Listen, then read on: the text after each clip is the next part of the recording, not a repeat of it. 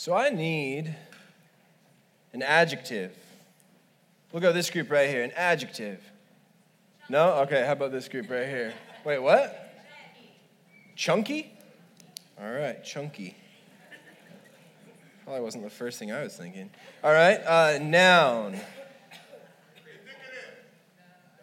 I don't know what you said. Talk at the same time so I can all hear you. Dog, I heard dog.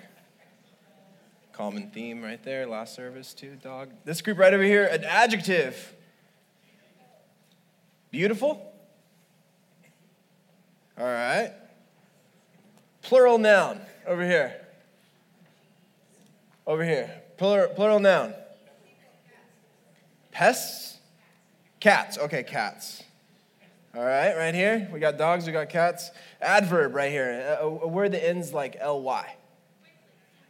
Quickly. Okay. All right, over here, a verb ending in ing. Laughing. All right. Silly word, plural. What? Burp? Like burps? Burps? Okay. Last service was bikinis, so I don't know. This group, adjective. All right, this group, adjective. Smelly. Plural noun. What? We already have cats. We got plenty of cats already. All right, right here. Plural noun. Cheeseburgers.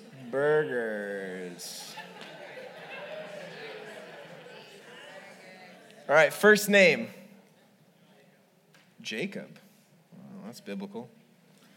All right, adjective. What? Shiny. All right. That's great. All right. Number. 4.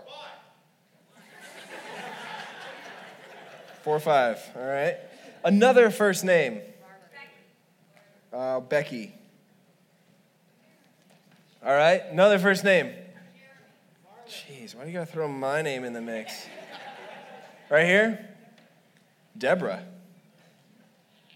You don't know what you're getting into there. Another first name?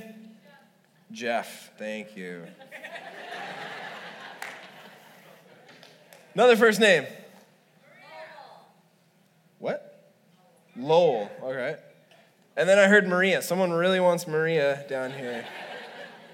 Is that your name, Maria? All right, and the last one, plural noun. Make it count. Broncos? Oh, Broncos.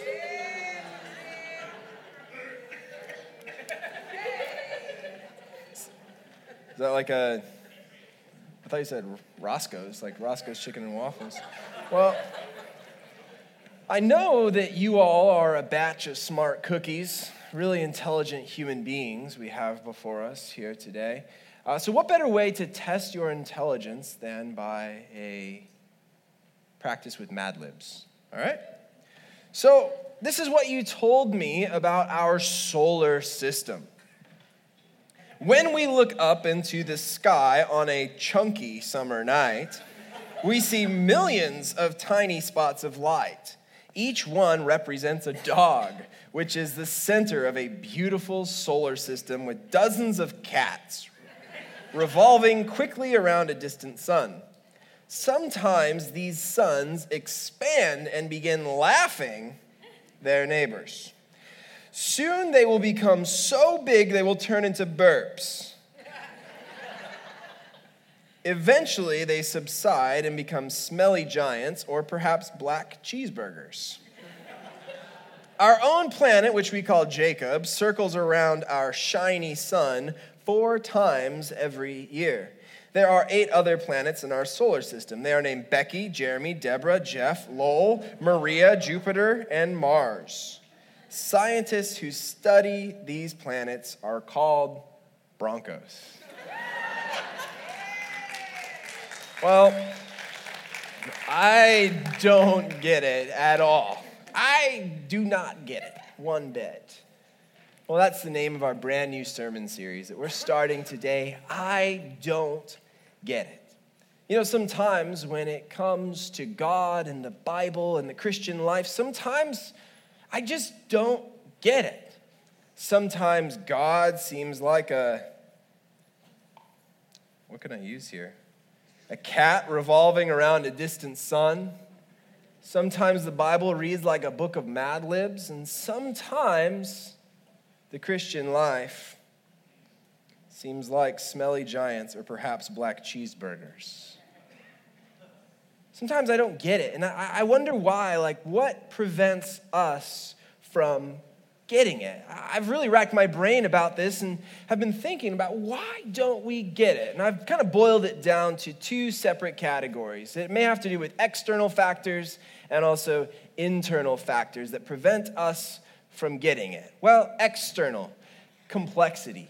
Maybe the subject matter is a lot to take in, maybe it's complicated, or maybe it's just new and unfamiliar, different and unusual. Or maybe it has to do with some internal factors that prevent us from getting it. Maybe I'm just being really lazy and I'm not putting the time in. Maybe I just want a quick answer, a quick solution without really working hard at it. Or maybe I'm just being apathetic. I'm being indifferent instead of passionate. Well, these may have to do with us not getting it. Maybe some of these factor into our decision-making or our understanding where we just don't get it. But can we promise each other something? Oh, one of the band members, their phone is going off real quick. Let me see. I don't think this is your phone, Will. Oh, it is your phone. Should I pick it up? Hey, this is your sugar daddy.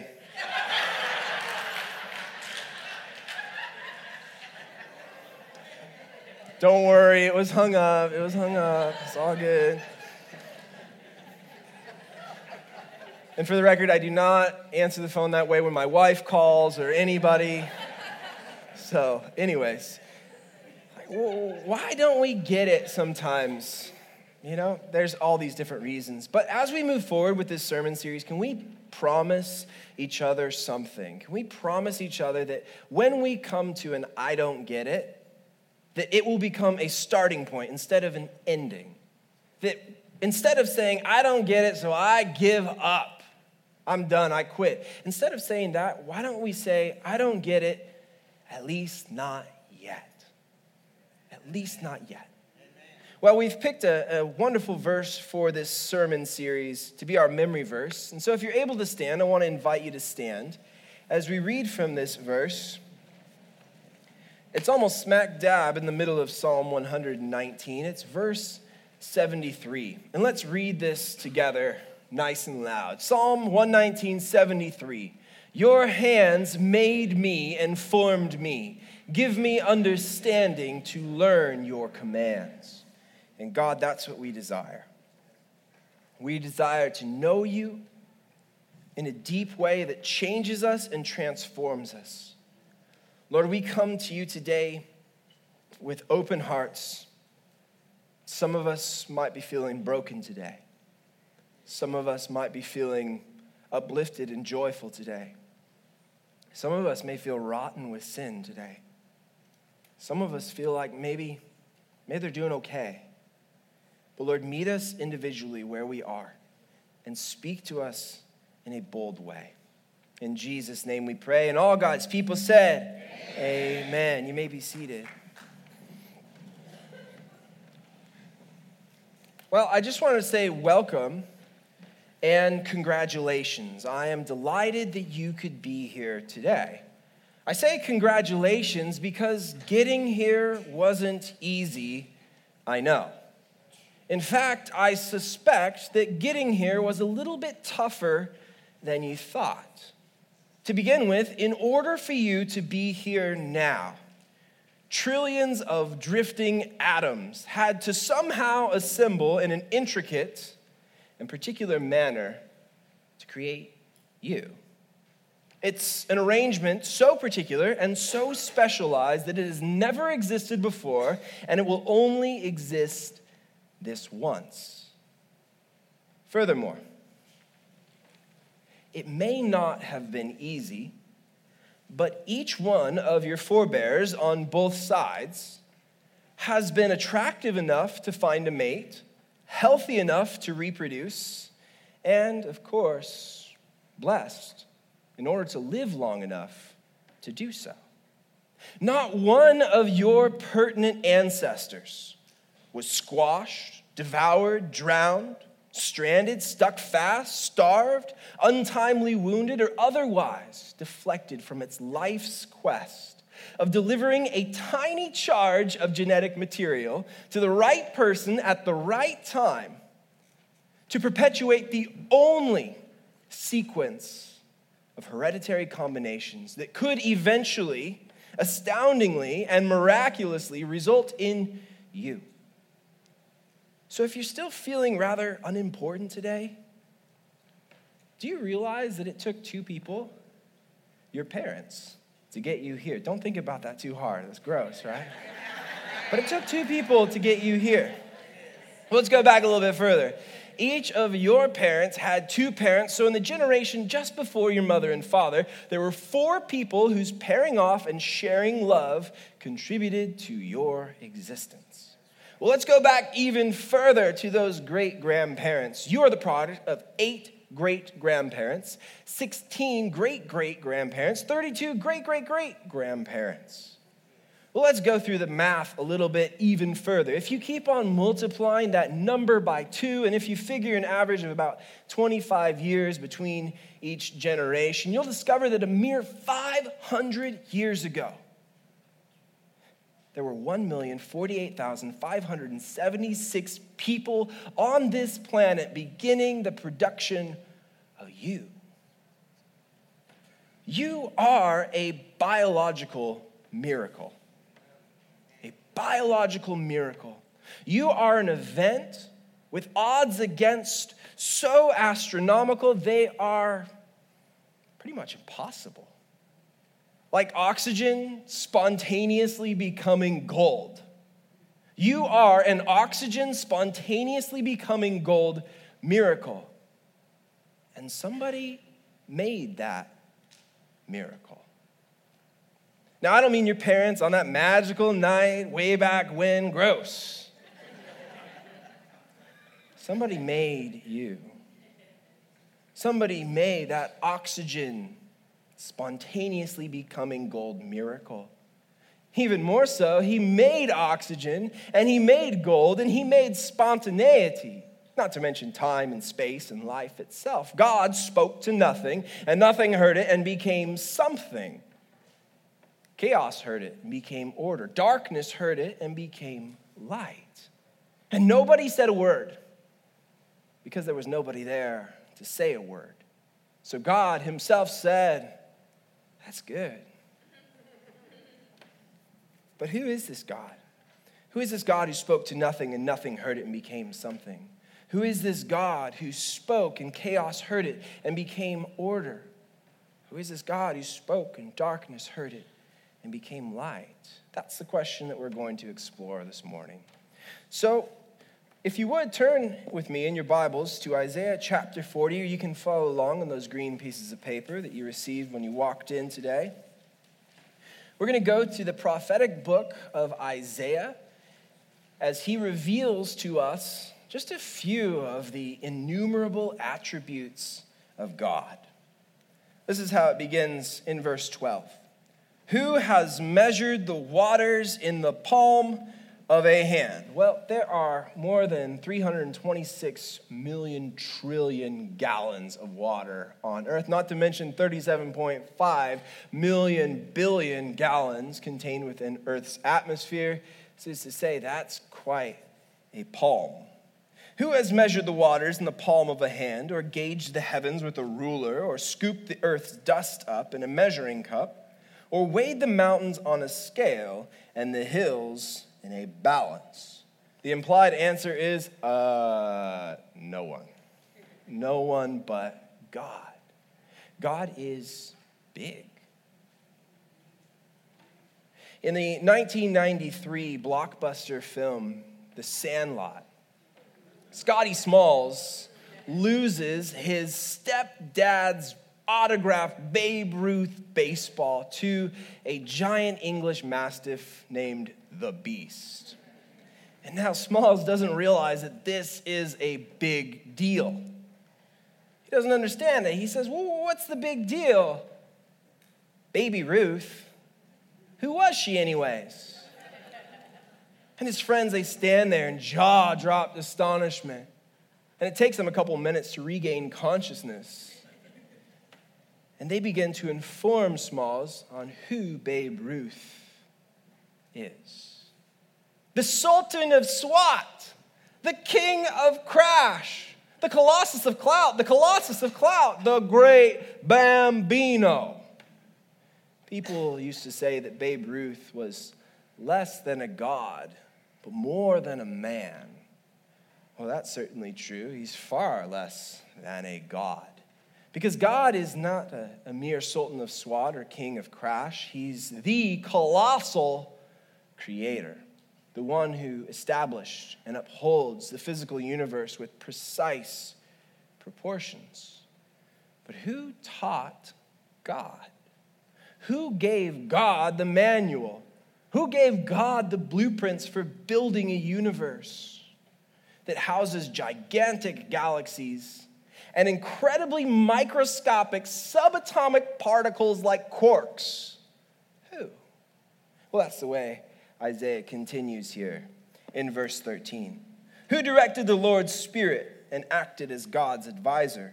Whom did he consult for enlightenment? Who taught him the path of justice and knowledge and explained to him the way of understanding? The implied answer is no one. No one but God. God is not only the colossal creator, he is the writer of reason. Now, when we read the Bible, it's really important that we understand it, or try our best to understand it, in the original context which it was intended. We have to put ourselves in the shoes of those people, those first listeners, the audience to which it was written. Well, when we think about this text in Isaiah 40, we realize that this was written to people in a war-weary world. People who were enduring a Babylonian captivity. They were uprooted from their land in Israel and transported against their will across the Fertile Crescent into modern-day Iraq, what was called back then Babylon. So here they are in a strange and foreign land, surrounded by strange and foreign people who worshipped many gods. They were what was called polytheistic, having many gods, one of whom was named Marduk. He's actually the top god of the Babylonian pantheon. He was a creator god, a sun god, and was worshipped in this way in Babylonian mythology. Well, Marduk, in all his power and all his brightness as his creator god, as his sun god, he had to phone a friend sometimes. He had to phone a friend. He had to call up Nabu, the god of wisdom, for his wisdom. But as Isaiah shares here in chapter 40, that's not our God. That's not the one true God. Our God doesn't have to phone a friend. He doesn't need to ask the audience or use a 50-50 lifeline. Our God is the writer of reason. He's the writer of reason. So who is God? God is the colossal creator. God is the writer of reason. Well, let's continue on now in verse 15.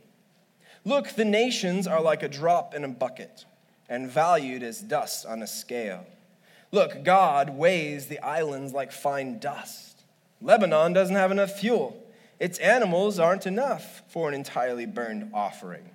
All the nations are like nothing before God. They are viewed as less than nothing and emptiness. God is the one who is worthy. This statement here in verse 16 that Lebanon doesn't have enough fuel, that's not talking about crude oil prices or gas shortages. It's talking about trees. Trees? What? What are you talking about? Trees? Well, It's about the cedars of Lebanon. Let's take a look at the cedars of Lebanon. The mountains of Lebanon were once shaded by thick cedar forests whose timber was exploited by the Phoenicians, the Israelites, the Egyptians, Assyrians, Babylonians, Persians, Romans, and Turks. So there was this huge, dense forest full of trees. So imagine if we were to completely fell the forest, completely cut down every tree, deforest it, and then replant it. And then deforest it and replant it again and again and again and again and again and again. And then again and again and again and again and again and again and again. And then again. All those trees averaging 50 to 100 feet tall could not supply enough wood for an adequate sacrifice to God. Why? Because God is worthy. But oh, how we prop ourselves up in our self-absorbed, self-seeking, self-glorification. Look at me. I'm the American Idol. I am the Slovak superstar. I am the Himalayan hotshot. No. Even as individuals together, collectively, as a nation, this is what God says about the nations through the prophet Isaiah. Verse 17, all the nations are like nothing before God. They are viewed as less than nothing, and it says in Hebrew, tohu. They are less than tohu, which is what we would translate as empty or void or nothing. So even at their greatest extent, all the firepower, all the nuclear technology, all the drones, all the high-powered explosives of all the nations are laughably less than tohu, laughably less than nothing, emptiness before God. So who is God? God is the colossal creator. God is the writer of reason. God is the one who is worthy. Now, Isaiah is just getting started, so get ready. Verse 18. So to whom will you equate God? To what likeness will you compare him? An idol? A craftsman pours it. A metal worker covers it with gold and fashions silver chains. The one who sets up an image chooses wood that won't rot, and then seeks a skilled artisan to set up an idol that won't move. Don't you know? Haven't you heard? Wasn't it announced to you from the beginning? Haven't you understood since the earth was founded? God inhabits the earth's horizon. Its inhabitants are like locusts. God stretches out the skies like a curtain and spreads it out like a tent for dwelling. God makes dignitaries useless, and the earth's judges into nothing. Scarcely are they planted, scarcely sown, scarcely is their shoot rooted in the earth. When God breathes on them and they dry up, the windstorm carries them off like straw. So to whom will you compare me? And who is my equal, says the Holy One. God is the one and only incomparable King. I met a king once, a king who almost lost his crown in the middle of his reign. You know, they only give it to you for 4 years, maybe 8 years max. Well, when I met this king, he was a former king. He had already served his time. His reign was over. I met this former king in Washington, D.C. at Union Station. And there we were sitting down enjoying our lunch when all of a sudden, like a fog bank of people just drifted in. There was a buzz in the air. And then we saw the Secret Service agents surrounding like locusts, their heads like impact sprinklers, darting back and forth, back and forth, back and forth. And then I saw the king, tall and white-haired, body thin and sunken in.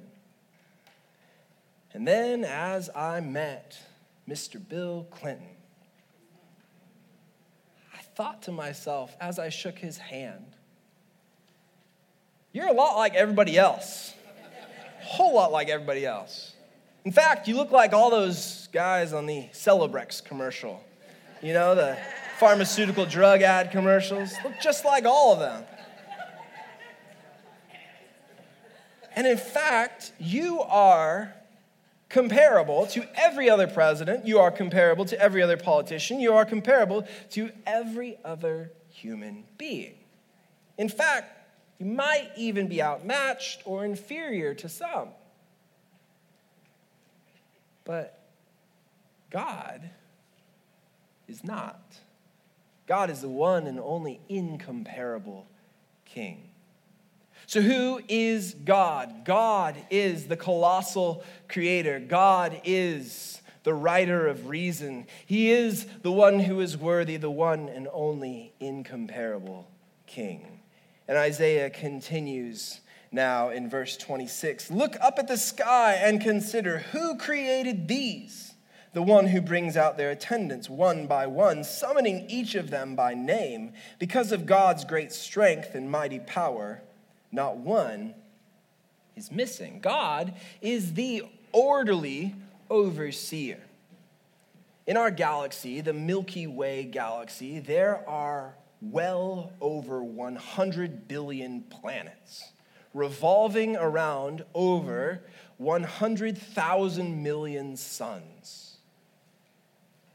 Step outside of our galaxy, there are millions upon millions more galaxies, like the Whirlpool Galaxy, the Sombrero Galaxy, and even the Black Eye Galaxy. No joke. But God knows each star, each planet, each planetary mass's name. And of course he does, because he put them, he placed them and designed them to be. So who is God?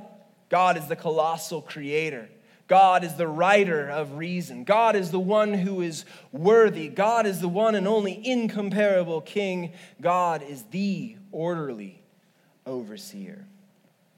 God is the one who works on the cosmic scale, high and lofty, above all, transcendent. And yet, he's involved and close and near. As the text continues, we see this. Verse 27, why do you say, Jacob, and declare, Israel, my way is hidden from the Lord, my God ignores my predicament? And isn't that how it feels? Doesn't that feel like that sometime? Like, God, where are you? I mean, look at our world. It's full of division. It's full of hardship. It's full of pain and destruction. Where are you, God? I could really use your help right now. It's the same situation with the Israelites back then, enduring exile in this Babylonian captivity. Where are you, God? Maybe that's what life is like right now. Like a period of exile where it feels like God is MIA. Like God is on an overly time-consuming coffee break. He should be back by now, right? Where are you, God? Maybe it feels like God is dead, or God is powerless, or that he couldn't care less. But don't you know, haven't you heard? The Lord is the everlasting God, the creator of the ends of the earth. He doesn't grow tired or weary. His understanding is beyond human reach, giving power to the tired and reviving the exhausted. Youths will become tired and weary. Young men will certainly stumble, but those who hope in the Lord will renew their strength. They will fly up on wings like eagles. They will run and not be tired. They will walk and not be weary. God is not dead. God is not powerless. God couldn't be more involved. God is the one who is intimately involved. God is the one who sees and hears and knows. God is the one who sees your hardship. He sees your pain. He sees the injustice. He sees the agony. He hears the cries from your heart, the ones that you can verbalize and put into words. I'm sick and tired of this. I'm hurting inside. I'm broken inside. He hears those verbalized cries, but he also hears those moans and groans, the things that we can't even put into words. And he knows. He knows the pain. He knows the struggle deeper than anyone ever could, perhaps even deeper than we ever could. But God is not just the one who sees and hears and knows. God is the one who actually does something about it. God renews. But the crazy part that I'm trying to wrap my mind around is when I read this, the way in which God renews, it's strange. God renews us through our hoping in Him. God renews us through our hoping in Him. That's what it says in Isaiah 40. That through our hoping in Him, God restores us. He makes us whole. He makes us complete. He makes us new. Well, what does that mean? Like, how do we hope? Well, it means waiting, trusting, believing, not giving up, holding fast to God when everything seems to be falling apart. But hoping is not just cognitive. It's not just what happens between your ears and your mind and the way that you conceptualize or think. It's not just emotive. It doesn't just take place in our heart based on our emotional impulses or our feelings. It's not just operative. It doesn't just take place with our hands and feet and the works that we could ever accomplish. It's all inclusive. It's cognitive, it's emotive, it's operative. It involves the entirety of our heart, soul, mind, and strength. Trusting, depending, and hoping in God. In the God who is the colossal creator. The God who is the writer of reason. The God who is the one who is worthy. The God who is the one and only incomparable King, the orderly overseer, the one who is intimately involved. And what a privilege it is to be able to hope in this God. God is incredible, and it is incredible that He is incredibly involved with us.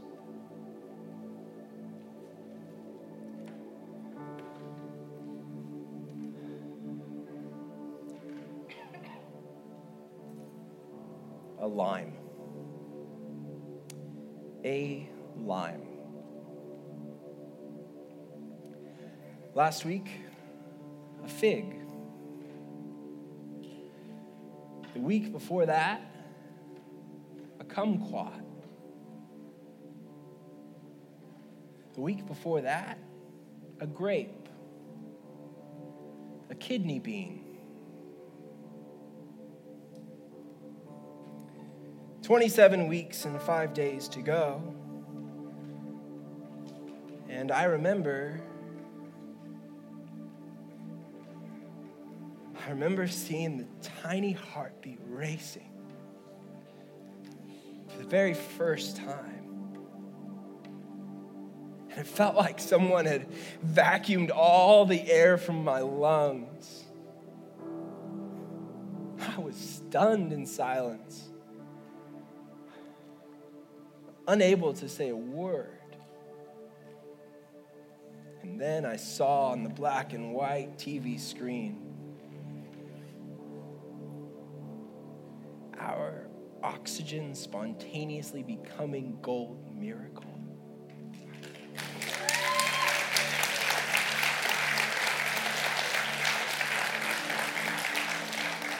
I saw what only God could create, and that's new life. So for some of you who don't understand what I'm trying to say, I'll put it plainly. Tara and I are having a baby.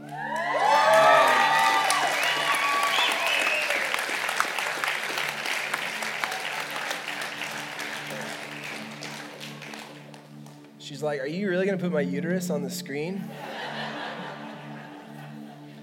I did in first service, but don't tell her I did that, all right?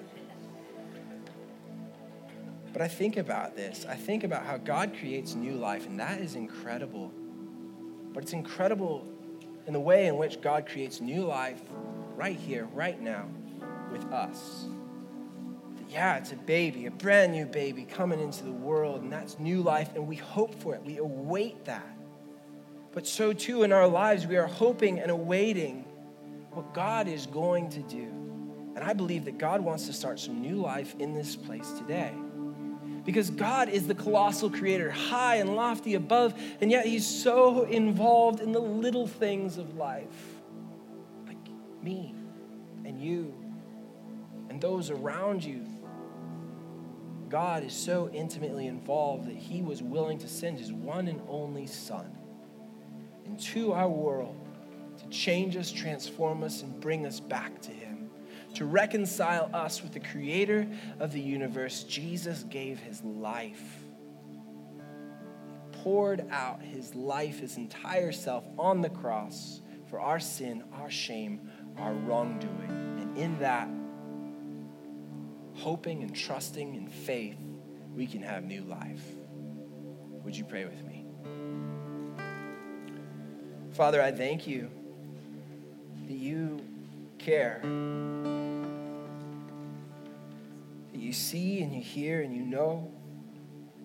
And God, sometimes I wonder, why do we pray? It's because you're listening. It's because you're alive and active in our world, even when we are too distracted to see it. Father, I pray that if someone in here today wants to experience new life, salvation, they would pray, Jesus, I believe you died on the cross for my sin, my shame, for my wrongdoing. Would you come into my life, become my king, because you rose from the grave, defeating death once and for all. So Holy Spirit, guide me and strengthen me to hope in you, the God who is bigger than life itself.